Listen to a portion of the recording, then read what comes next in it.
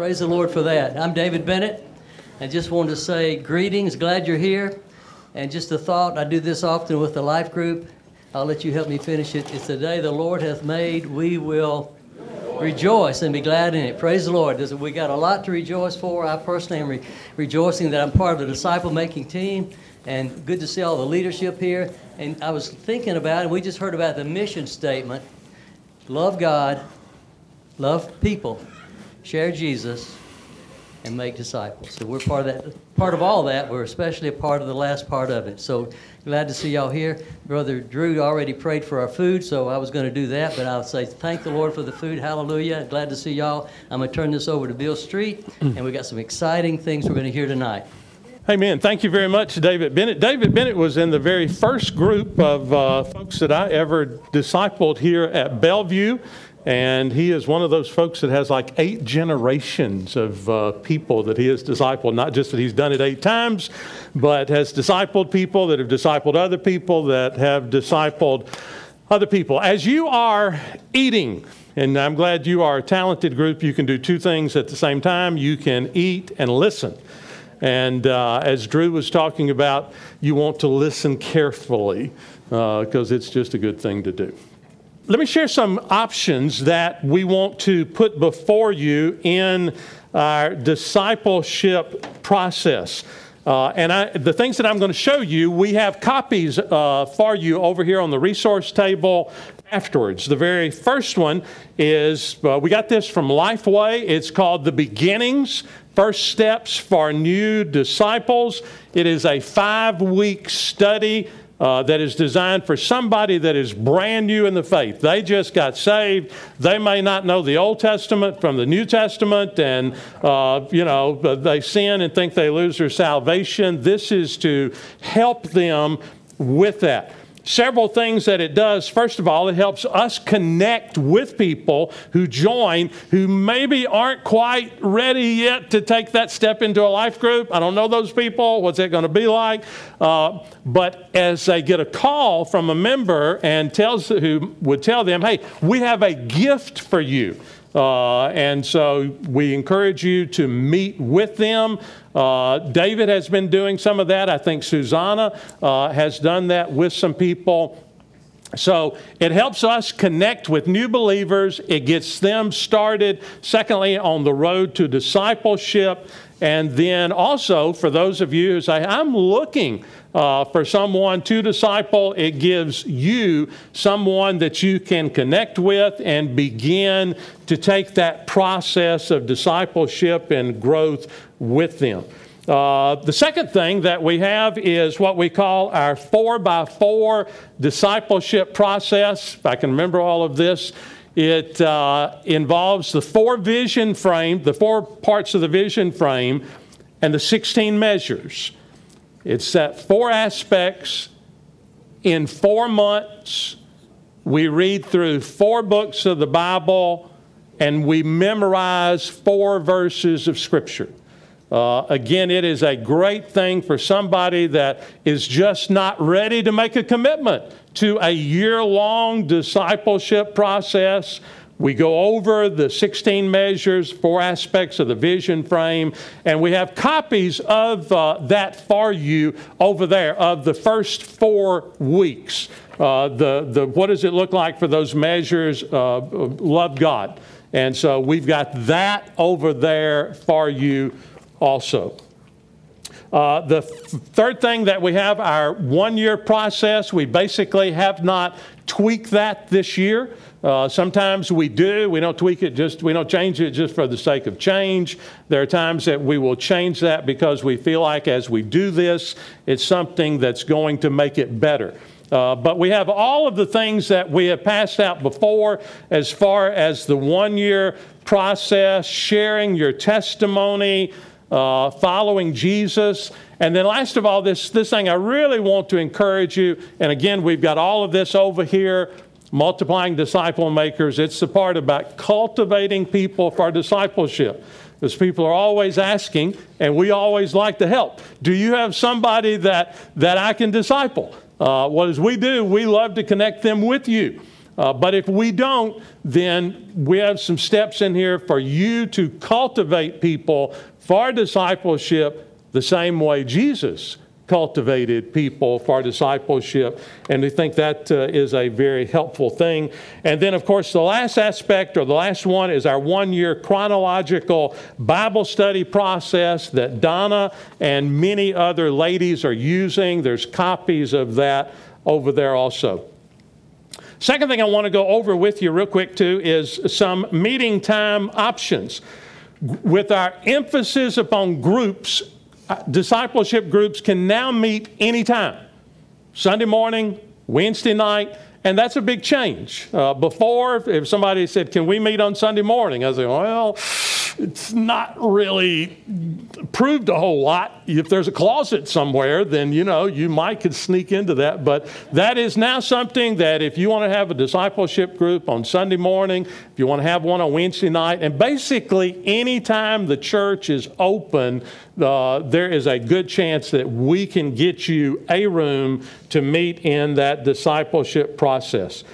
Third thing is attendance. The new Bellevue app allows you to take attendance in your group. It's a neat thing. Once you get it downloaded on your phone, the Bellevue app, then you can take attendance in your group. It takes 30 seconds, if that long. You just pull it up and boom, boom, boom, and it is done. The instructions for how to do that are on the disciple-making part of the Bellevue homepage. You just go there. There's a video. There's some steps that will walk you through there. One of the things it helps us to do is to know when our group's finished. With our groups starting all the time, your group may have started January of last year. And it's hard for us to know sometimes when is a group finished.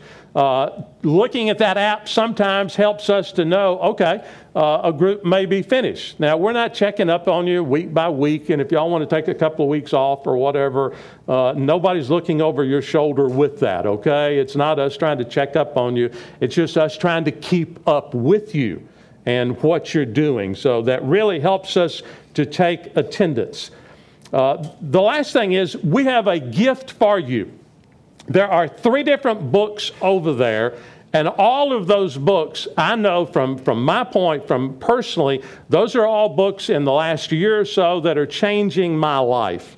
They really are. Those are books that I'm reading either the second or the third time. Some of them I'm really journaling through. I'm taking it just in small bits, really asking the Lord to speak to me. The first one is Winning the War in Your Mind. It's by Pastor Craig Groeschel. He's pastor of the Life Church. I don't even know how all that works, this big, huge network of tens of thousands of people and churches. But Craig is a great guy, Bible scholar, extremely honest and open and transparent. In this book, you will read it and say, there is hope. This guy is as messed up as I am, but he's really striving for the Lord. And so it is a very, very encouraging book, really dealing with our thoughts. It's very fresh. And I wish I had time to go into telling you how the Lord has been using it in my life, but I don't have time for that. But I'll say it is a great book. The second one is a book called Atomic Habits. It's not written by a Christian author. It is not a Christian book as far as, just filled with Scripture. It's not in there. However, it is a book filled with God's truth. A great book. A good friend of ours, David Jett, gave it to myself and Brother Steve a while back, and it is a tremendous book. Been having a great impact upon my life. Let me just give you 2 statements. There are more. A habit must be established before it can be improved. Which just talks about start small. You got to get this habit, get it established in your life before you try to improve it. Many times we just jump in, I want to lose 40 pounds this year, and, it just doesn't work. The second one is, he makes a statement, habits are like the entrance. This is after he says 40 to 60% of our life is just lived in daily habits. We just do what we have done and we live that way. Habits are like the entrance ramp to a highway. They lead you down a path, and before you know it, you're speeding towards the next behavior. Again, a very, very, very helpful book in my life. And the third one is Future Church. It's written by Will Mancini, who's the church consultant that really guided us through the vision frame. And he makes several statements in here. The church in North America is dramatically over-programmed and under-discipled. He asks the question, are we making disciples or faking disciples? And then he makes another statement. He talks about the vision frame, and he says it's all good. And I do not believe the vision frame has been fatally flawed. And he goes on and talks about that. He says, but yet sometimes we have helped people appreciate and even personalize the disciple-making words of Jesus, but that has not automatically propelled them into the disciple-making works of Jesus. So those are all over there. Just take your pick, and I can assure you, whichever one you want, if yours is gone by the time you get over there, the others are good. And if you just got to have the other one, come see me afterwards, and we'll see what we can do. Tonight, this is what I really wanted to get down to. I want to ask you a question. One that will need some clarification along the way, but an extremely important question, and that is, will you be a Nehemiah? Will you be a Nehemiah? I start with a statement that I believe I can back up if you'll give me just a moment, and that is this. The church in America, the wall has been torn down. You say, well, Bill, why would you say that? Where did that come from? Let me just kind of share some statistics with you. First, according to the Pew Research Center and a survey done in 2019, that's pre-COVID. Can you see that over here too? No? Can we turn that one on over there? This one is on over here, right? Yes. According to a survey done in 2019, the Pew Research Center, in 2019, 65 of adult Americans identified themselves as Christians. And you might say, well, that's pretty good. And it might be. The only problem is it's down 12% from 2009.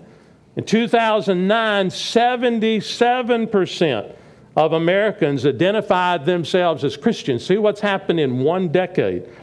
Second, the number of people who describe themselves as agnostics, or it's really atheists or nothing in particular.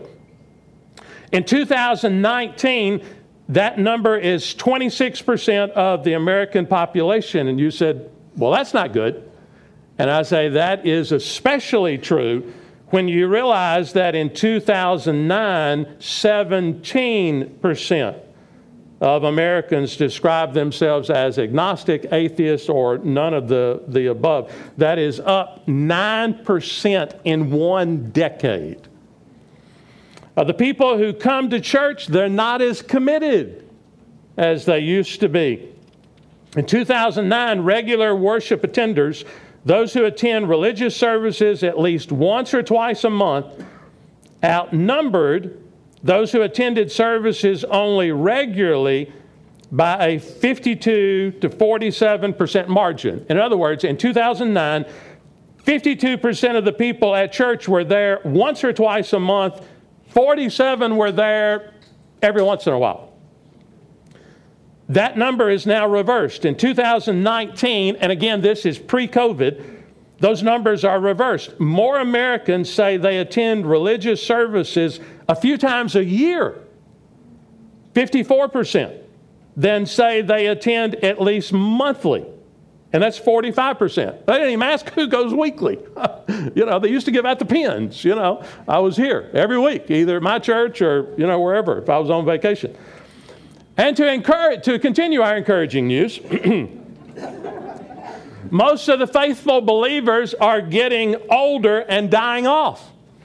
84% of the silent generation, people born between 1928 and 1945, 75 years of age and older, describe themselves as Christians.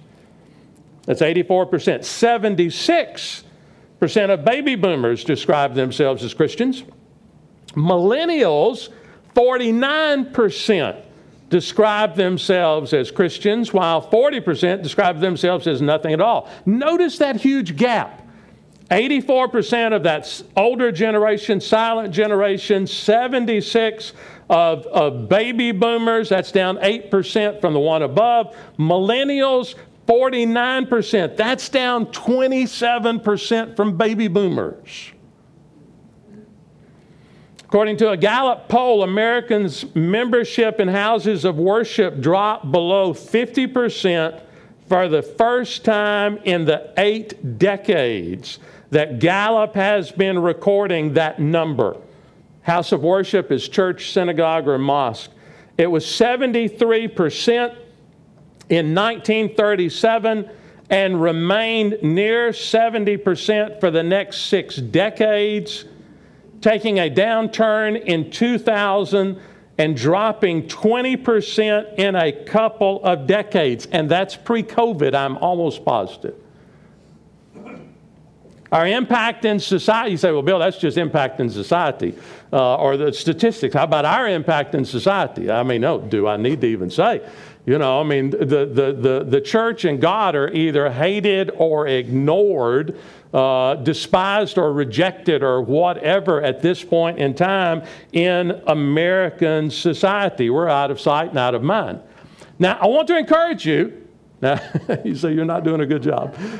I want to encourage you, the Lord is going to build His church, okay?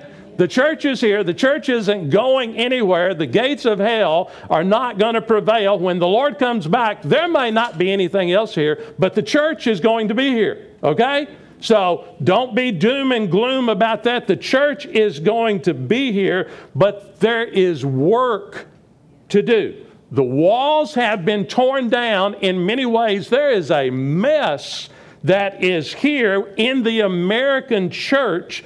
But when that happens, God raises up a Nehemiah. And that's my challenge to you, and that is that God is calling you to be a Nehemiah, a wall builder. If you have your Bible, you can turn to Nehemiah chapter 1. If you don't have it, you can follow along on the screen. Nehemiah chapter 1, beginning in verse 1. These are the memoirs of Nehemiah, the son of Hakaliah. In late autumn, in the month of Chislev, in the 20th year of King Artaxerxes' reign, I was at the fortress of Susa. Hananiah, one of my brothers, came to visit me with some other men who had just arrived from Judah. And I asked them about the Jews who had returned there from captivity and about how things were going in Jerusalem. And they said to me, things are not going well for those who have returned to the province of Judah. They are in great trouble and disgrace.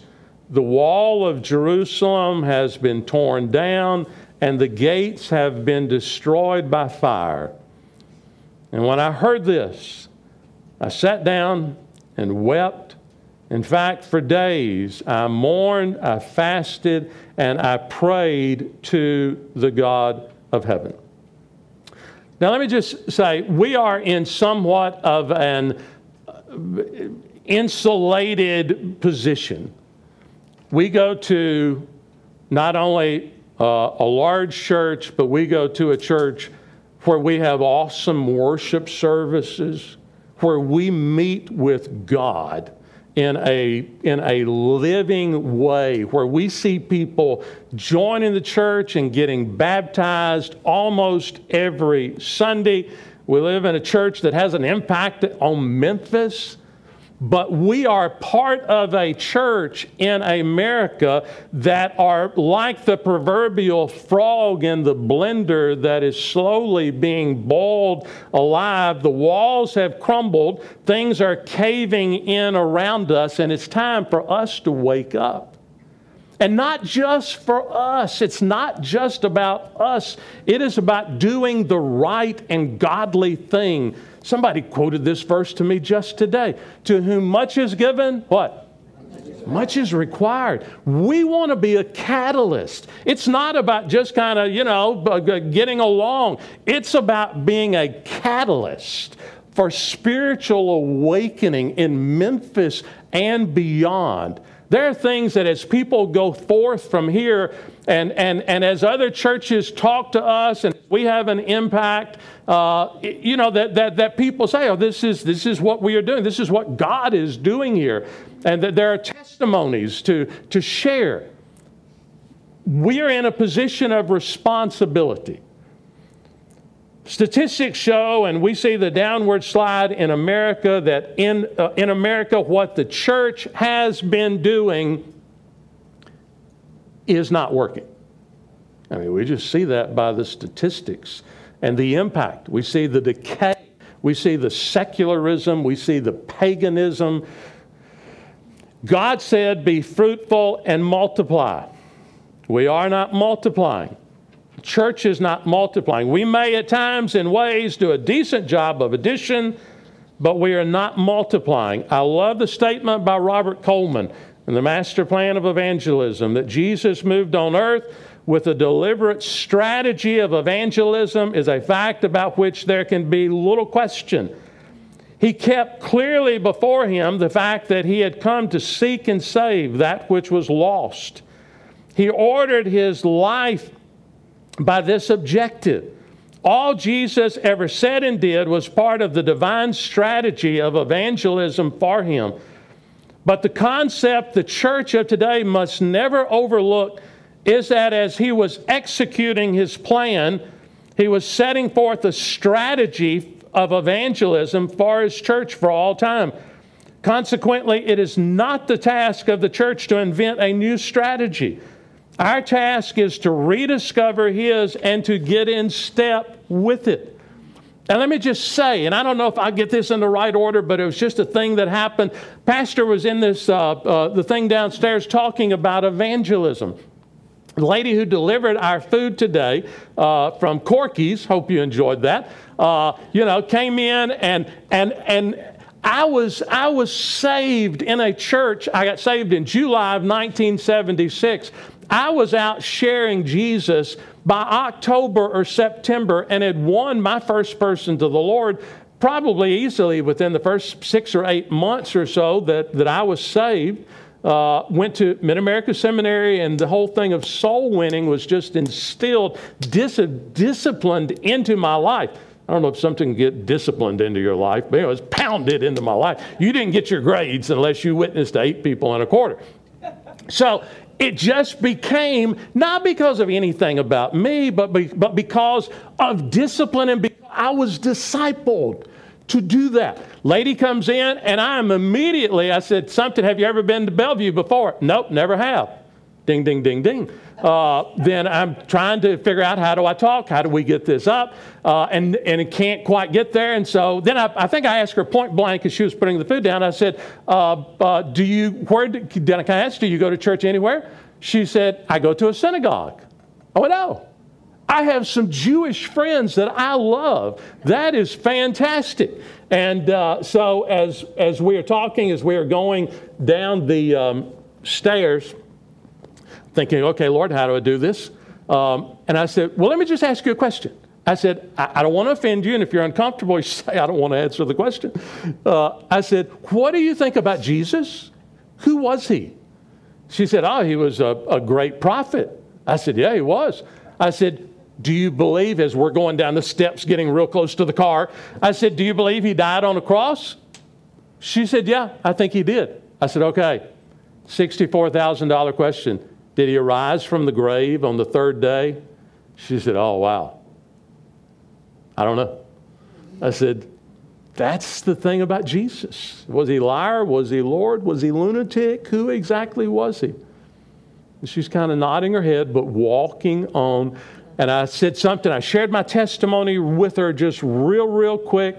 And she was walking on. I could tell she was in a hurry. And I said, thank you very much for listening. I really do appreciate it. And I don't want to offend you. She said, no, you didn't. She said, thank you very, very much for sharing that. Can I tell you, the only reason I did that is not because I'm some good person. It is not because I am a minister, because I have missed those opportunities. It is because I was discipled. I was trained.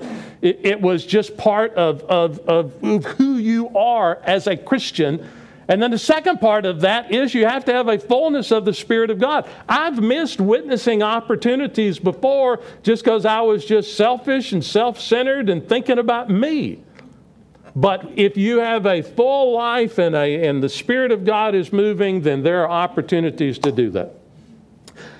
I talked with Robbie Gallaty and Will Mancini recently about the question, when did the disciple wall fall down? When did the church stop doing that?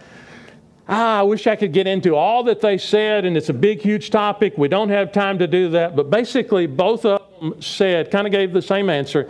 Said it started with Constantine in about 380 AD when Christianity became the official religion of the Roman Empire. Then all of a sudden, what was once pagan temples is now Christian places of worship, but without the life and without the power and without the truth of God in them. There was a form of godliness that denied the power thereof. The second thing that they both said is that the Reformation did a lot of awesome things, but it did not transform the pattern of cultural Christianity into a culture of multiplying disciple makers. Let me try to put all that together in this and using one illustration in the importance of discipleship. I think and it's a sports metaphor, so don't laugh, okay? I think, Bobby, don't laugh. I think what we do as a church is a lot like the game of golf. And that's this. There are basically three main clubs in the thing of golf. You have a driver, you have irons, and you have a putter. You have a driver that is a golf club that is designed to give a lot of power. And I think that is our worship services. And by the grace of God, we have powerful preaching and we have powerful worship. But Bobby, you played a lot of golf. How many times have you used that driver and you got a hole in one? Never. Okay. It's designed, you do a whole lot of good, but you've got to realize what the goal is. The goal when you're out playing golf is to hit the ball from the tee into the hole in as few strokes as possible. Now, if you're going out there and you're just kind of hitting the ball around, everywhere you want to, or I don't know, maybe you're having fun, but you're not focused in on what the goal really is. And the same way for us as Christians, the goal of what God wants to do in the church is Christ-likeness. He wants us to be like Jesus. And He's going to use all the things. He's going to use the Word of God and circumstances and all of these things to conform us to the image of Christ. That's Romans 8:28. It's probably one of the verses I think Pastor quoted this morning, 1 John chapter 3. It does not yet appear what we are, but when we see Him, we will be like Him. For we shall see Him as He is. Paul talks about how we're transformed from glory to glory, even into the image of the Lord. The goal of the church is to produce people who are like Jesus. So you got this club, this big powerful club, and there's power, and the thing is, the ball is moved down the course.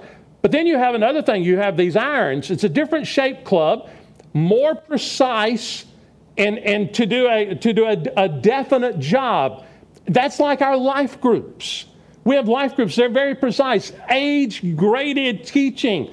men's groups, women's groups, and also, equip and men's ministry and women's ministry and all the things that we do. And by the grace of God, God has breathed life and we do it well. All of those things are designed to move the ball closer to the cup.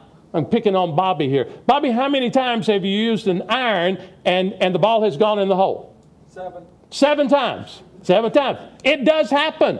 There are times that, that you can do that through life groups and through some of these other things, but it doesn't happen often. But the last thing, and that last part of the analogy is a putter. And a putter's design is a very specific club. It's a different shaped club to move the ball in a very precise way, in a short way, and to move it into the hole. And that's discipleship. That it is designed to help people come to the place of Christ-likeness. Now let me say again, all of the parts are necessary. You can't putt well. You can't hit a ball 250 yards very well with a putter. You can't hit the ball 50 yards on the green with a driver. You can't putt very well with an iron. All of the parts of what we are doing here as a church are absolutely essential, but more and more we need people that are leading our discipleship groups like you to bring people to that last place of experiencing the reality of life in Christ. And that's the thing. I mean, that is my heart. That is my passion. Discipleship groups, it's not just about going checking off boxes and we met this week and we did something or another. It's about people coming together and experiencing the reality of God.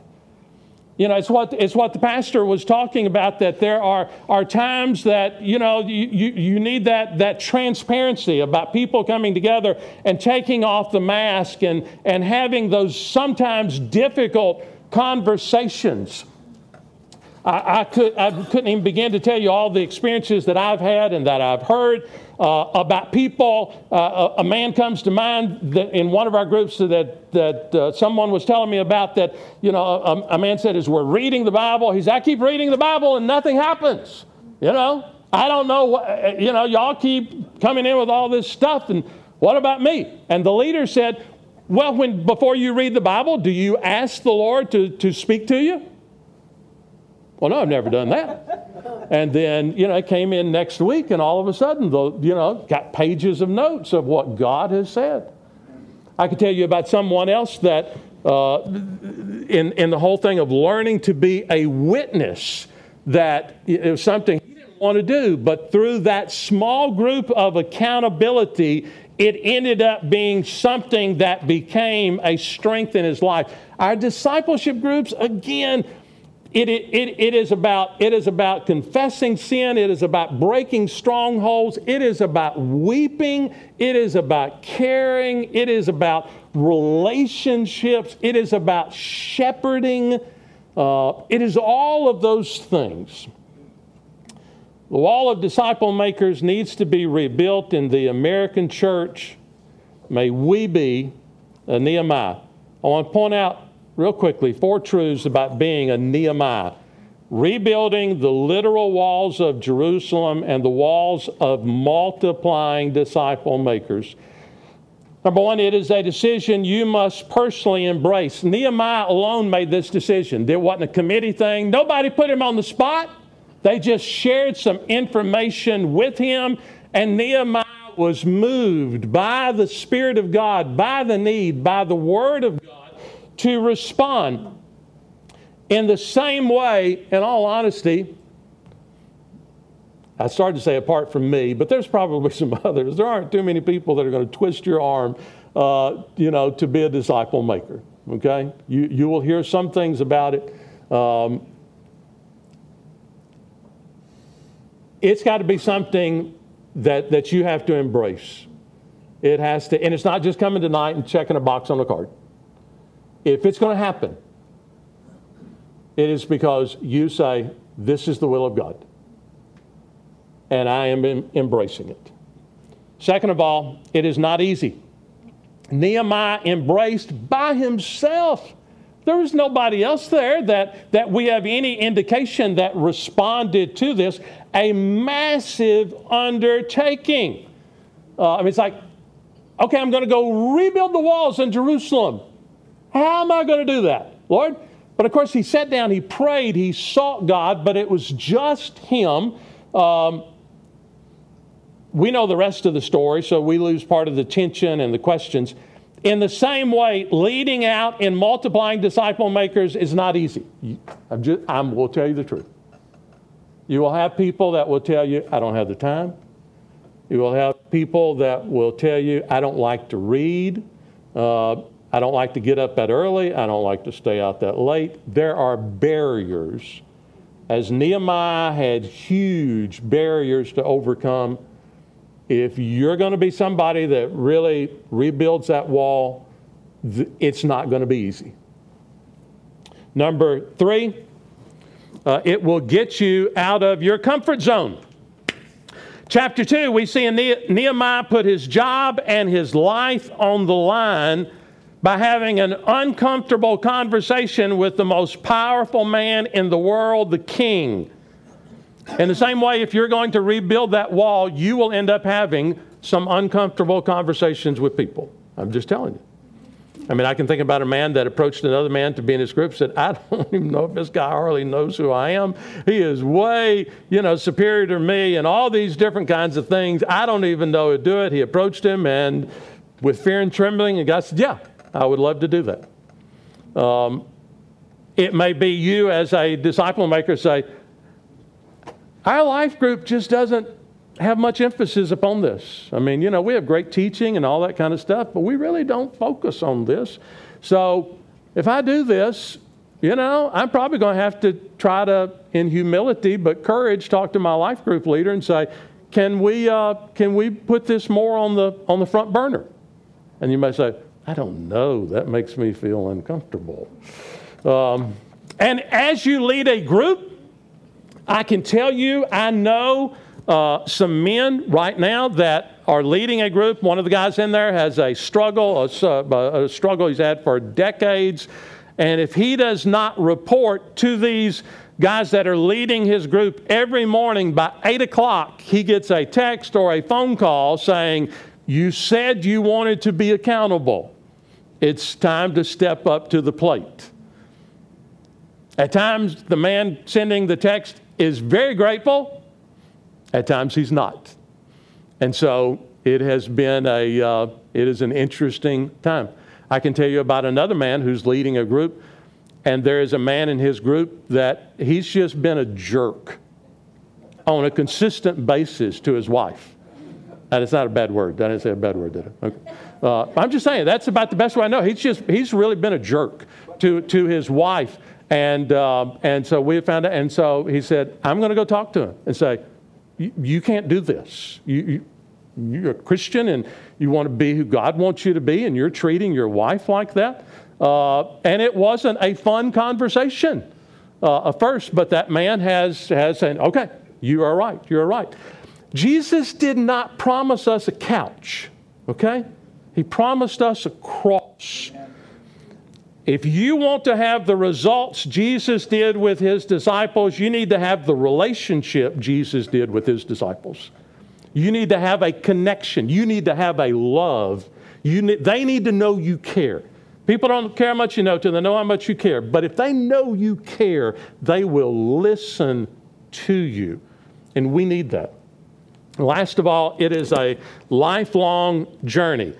Nehemiah went on a 800-mile journey. That's about 40 days riding on a camel. And if you've ever ridden on one, it is not a joyride. I've ridden on a camel. I would not want to ride on one for 40 days. 800 miles, 40 days on a camel, one way to Jerusalem, to a place he'd never been to before, to see people he'd never seen, to lead them to do something none of them had ever done, surrounded by people who violently opposed and laughed at him. And I will tell you that discipleship, multiplying disciple makers, it is a journey. It is a lifelong journey.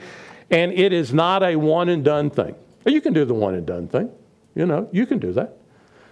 But to really be all that God wants you to be, it's being that leader, which leads us to this next thing. By the grace of God, this is, say, why are we here tonight? What are you trying to say? This is it. Well, if you just said this, we could have been out a lot earlier. But by the grace of God, and I have a card out there. You can mark this on. If you're not ready to mark it, don't. By the grace of God, I see myself as a Nehemiah, a leader who is rebuilding the wall to multiply disciple makers and fulfill the Great Commission. That's my aspiration from this thing here. I pray, one of the prayers I pray every day is, I can't remember the context of the verse. Day by day, men came to David to help him until there was a great army, like the army of God. I want to see God raise up an army of men and women that want to rebuild that wall of multiplying disciple makers, and it's just part of what you do. And all the other stuff, and the mission trips and serving, and Bellevue Loves Memphis, and life groups, and revival, and choir, and everything else. It's there on your radar. The Great Commission is not go be disciples. That's not what it is. It is go make disciples, teaching them to obey all that I've commanded you, and that includes the command, go to make disciples. And if we're failing to produce people who multiply disciple makers, we are failing at the Great Commission. And I'll just say this.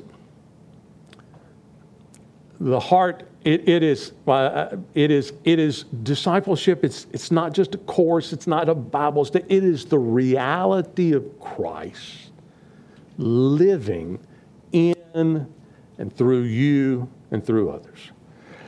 I've asked two people who are Nehemiahs, that's just who they are, to come share a quick testimony about why they are Nehemiahs. The first one is Tanya Franks. Tanya is on staff here. She works with our adult ministry, and I cannot remember her specific title, but she will tell you when she comes up here. I didn't ask her to come do this because she's on staff here. I asked her to do it because there are a few people in this church that have the passion and the depth and the wisdom and the track record of multiplying disciple makers like Tanya and like her husband James, who is out of town. After that, Bobby is going to come up here, Bobby Hancock, and share. Bobby has done, I think, everything at church except been on staff. Maybe you're on staff and I didn't even know it. He's been the deacon, chairman of deacons for every committee that's we've had and all that kind of stuff and mission trips and all these other things. But he too has a passion for making disciples. So I've asked him to come and just to real briefly share with you, why are you a Nehemiah? I'm Tanya Franks, and I'm the director of our Young Adults Ministry here at Bellevue. And by the grace of God, I see myself as a Nehemiah, a leader rebuilding the wall to make disciple makers. But if I'm honest, I just want to be a Nehemiah. I don't think I'm a Nehemiah yet. I'm not here because I'm perfect, for sure. We're all still learning on the journey. But I've told the Lord, if he'll go with me, I'll go and do whatever he says. But I got to have him to go with me. So I think if we look around, I think the church today is doing a fairly good job of evangelizing. And I say the church, big C, not just Bellevue. But we're evangelizing, right? We're seeing people come to know the Lord. We heard in that video tonight about all the people who we're seeing here at Bellevue giving their lives to Christ, being baptized. That is amazing. Thank God for that. Amen. But what happens after that? We get them into the baptistry. That's awesome. They're getting baptized. And then it's so typical for us, all of us, to say, read your Bible every day, pray, live for Jesus. What in the world does that mean to a new believer? A new believer needs somebody to walk alongside them and show them this is the way to go. Stay in the Word. Show them what to do.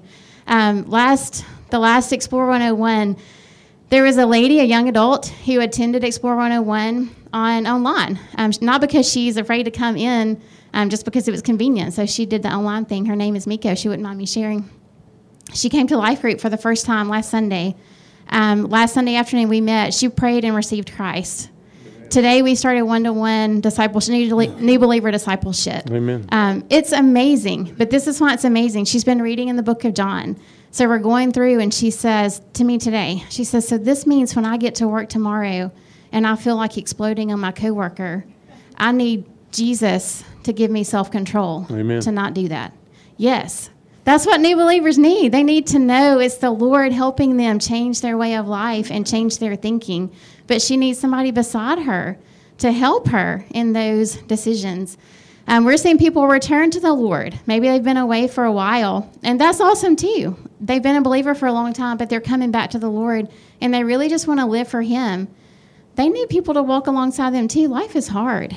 It really is. There's a girl that I met with last August, and that was kind of where she was. She had been away from the Lord during college and was coming back, and she was like, I just don't know how to do this thing. And I was like, you know what? Let's get plugged into community. Let's get plugged into Life Group. Let's get plugged in on Wednesday nights. And she has. She's a leader in our young adult ministry now. She's about to start her own discipleship groups in January.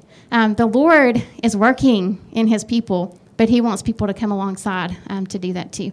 It's a big responsibility. They don't need me. They don't need you.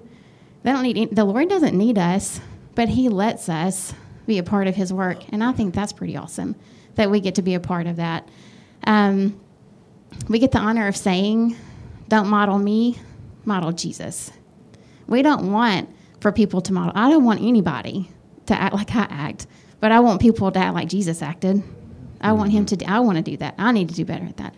And when I first started discipling, I had no idea what I was doing. I've never been formally discipled. I had sat under, or I studied Beth Moore a whole bunch. I sat under Jean Stockdale and Miss Donna, and I was like, all right, well, they've taught me, so here I go. So bless those poor ladies that I first started with. But I've learned a lot, and I'm still learning. There's a whole lot. We learn every year that we lead. We learn and learn. So here's some things that I found most important. There's 7 things. One is stress consistency to the people that you're leading. Stress consistency. It's a big deal. 2, pray together. Amen. Pray for each other. Pray together. Pray together. 3, be accountable to Bible memory. That is my weakest link. It is my weakest link. And some of you who have been in my groups in here, you know it's my weakest link. Be accountable. We need that as much as they need that. Be accountable to the Bible memory. Teach the Word. It is important. There is nothing more important than teaching the Word to our people that we're discipling. 5, heavy on evangelism training. Amen. And then model it. You want to teach them. We heard, I believe it was Pastor talk about tonight. We want to train them well. We want to teach them and give them practical ways to share the gospel. But we got to model it for them, and we got to model it with them. Amen. And Bellevue is an awesome place to get to do that. With backpack giveaway, Bellevue Loves Memphis, so many opportunities that we can say, hey, come serve with us. Come serve and let's do this together. Share the gospel with them sitting beside you, and then let them do it the next time. Practice, do all of that. Constantly cast vision, but don't say you're casting vision, because nobody likes to hear that. But constantly do it. So all throughout when you first ask somebody, tell them, so next year, you can teach others to teach others to teach others. Let them know from the front end. It's a big deal, but that's the expectation. It's not a Bible study. Amen. Bible studies are awesome, Amen. But this is a more intentional purpose. Amen. So constantly cast that vision. About midway through, Adrienne, where are you, Adrienne? She co-leads with me in discipleship. And about midway through, we have our ladies start leading our group. So that by the time we get to the end of the year, they're comfortable leading. And then they're comfortable saying, okay, I can take my own group now. I'm not winging it on my own. So we walk through lessons with them if they need to, all those things. But constantly cast that with when you get your group. That's how you cast it. When you get your group. Be praying. So we start, July, August. And we'll say, be praying about who the Lord wants you to disciple next Amen. Year. Be praying. We're praying now. Who does the Lord want us to have? We have probably 5 ladies on our list. We don't know yet. We're just waiting for the Lord to show us. But always cast that vision. And then 7, allow opportunities to serve with them and let them teach. Already talked about that. Somebody told me a long time ago, look for fat people. And when I tell people that, they're like, what? So faithful, available, and teachable. So when you're looking at people to disciple, look for faithful people. I look for people who are faithful in the church already because they're showing I have a desire to grow. Look for people who are faithful in life group, faithful serving, some of those things. Available. Everybody doesn't have time. And you know what? If they're too busy and you can't force it. It has to be in the heart. They have to want it enough. We all have time to do what we want to do. So available. And then teachable. We all have to be teachable. We all need to be learning every single day. And then be upfront when you ask. So that's the hardest part, is like asking. One is figuring out who, and then two, asking. But be upfront. It's not easy. It's not okay, maybe I'm going to pray about it, whatever. Well, pray about it, but let them know it's a big commitment.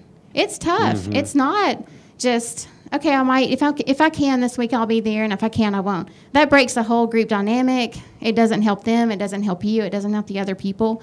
It's a big commitment. It's not a Bible study. The goal is to live a life fully surrendered to the Lord. That's not easy for any of us. But we want to teach effectively. We want to be prayerful in all things, but we want them to know it's a big, serious deal. So some of the greatest highlights for me is seeing people come in so hungry for the Lord, and then a year later, them go out and take their own people. And then a year later, their people go out and take their people.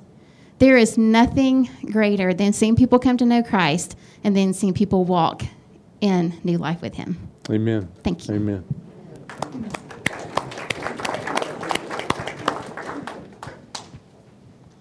Thank you, sweet girl. Awesome.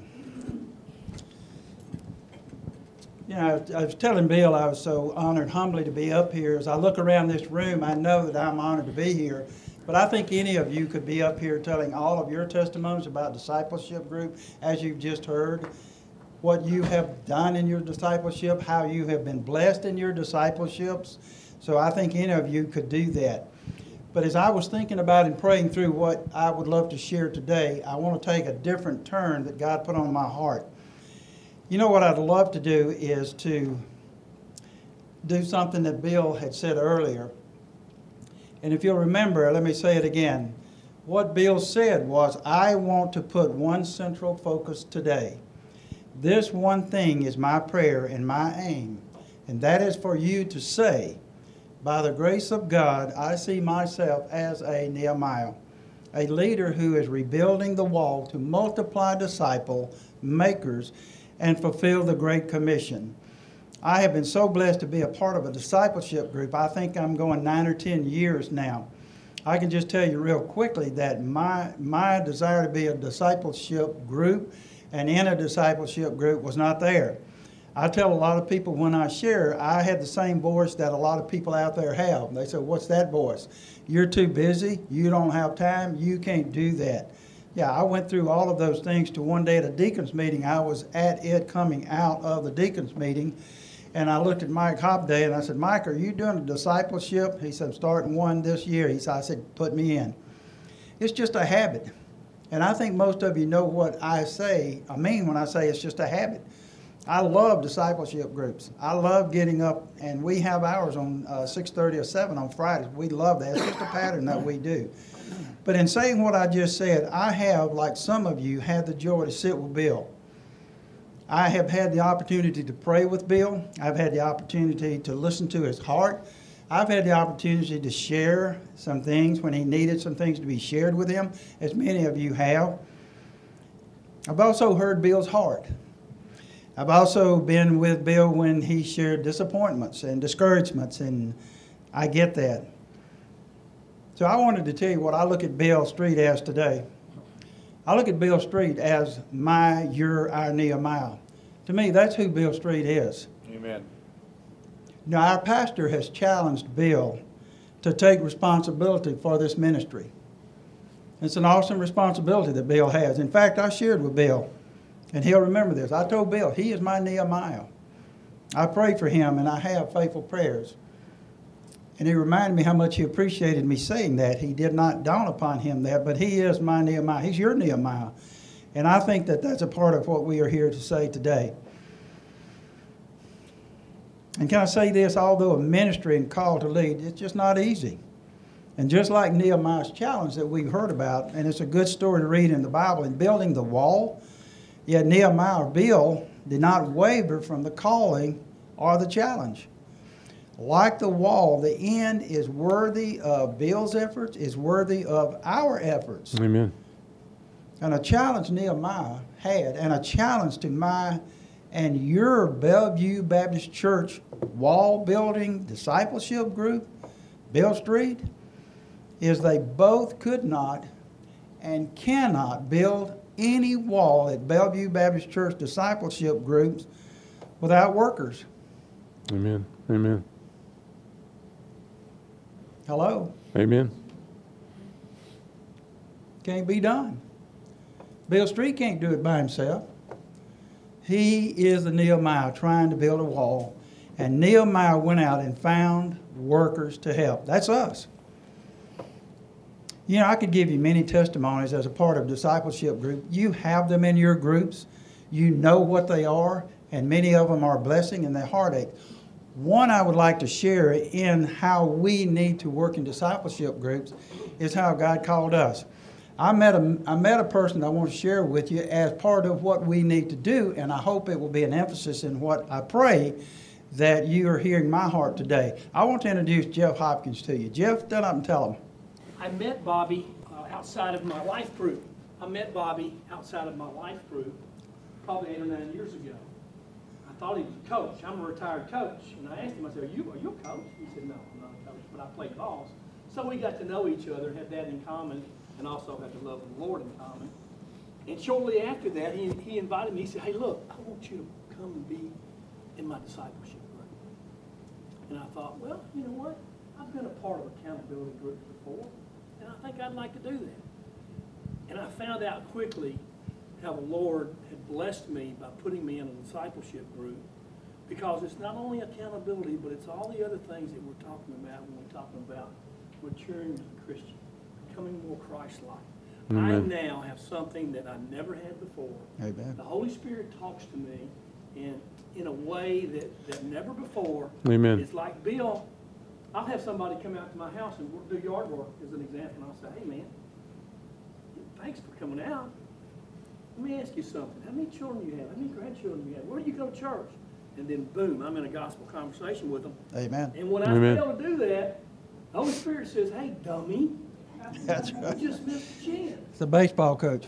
But I thank the Lord for Bobby for inviting me to that first discipleship group that we were involved with, and now we're going on about 8 years together. So what you're doing is something that the Lord will continue to bless.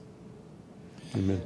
Point is, I want to make is how special that is. But I met Jeff walking down the hall at Bellevue Baptist Church, and that's where it happened. Jeff would not be a part of discipleship today had he not been asked. So we need to do that. I also want to introduce you to some people, and all of you could do this. I understand that. I'm only doing this for emphasis of why we're here today. I want to introduce a guy to you named Robert Bartolotta. Robert Bartolotta is from Connecticut and a Yankee. And I would tell him that if he was standing here today, because he knows how much I love him. He's one of those in my life group that Bill talked about, and you know him in your life group. I asked him for 3 years to be a part of my discipleship, to come be a part of it. Now I don't have time. Well, unbeknownst to him, his wife was praying that he would get in. He got in about 3 years ago. Robert would stand in here today. He would tell you it is the best thing that ever happened to him to have an accountability group, men that love him, Amen. men that Amen. he loves, men Amen. that he can pray with, men that care about his hurts, his aches, and pains. I also want to introduce you to a guy named Mike Oates. Some of you may remember, you may not remember Mike Oates. Mike Oates was a city engineer for the city of Memphis. And as politics happens, a new mayor got elected and he was displaced. He went over to Springdale, Arkansas to be the city engineer. He retired over there, moved back to Memphis because this is where he wanted to be. Mike was invited by Jeff to be a part of our discipleship group. Mike came to us needing the accountability. Let me tell you the rest of the stories that you all know about, and they are out there. Mike came back, went to the doctor he went to before he left. The doctor said, now you're back. What do we have to do? We have to do a new workup. So they did a new workup. Found a spot on Mike's liver. As it turned out, it was liver cancer. As it turned out, he was part of the discipleship group. We loved on him. We hugged each other. We went to surgery. God got him through all of that. But without us, I know Mike had a family. But he would tell you today that we were one of the biggest support groups he has. Amen. It came back. Mike's in heaven. But let me tell you his lasting impression. We do a lot of literature, and you know it.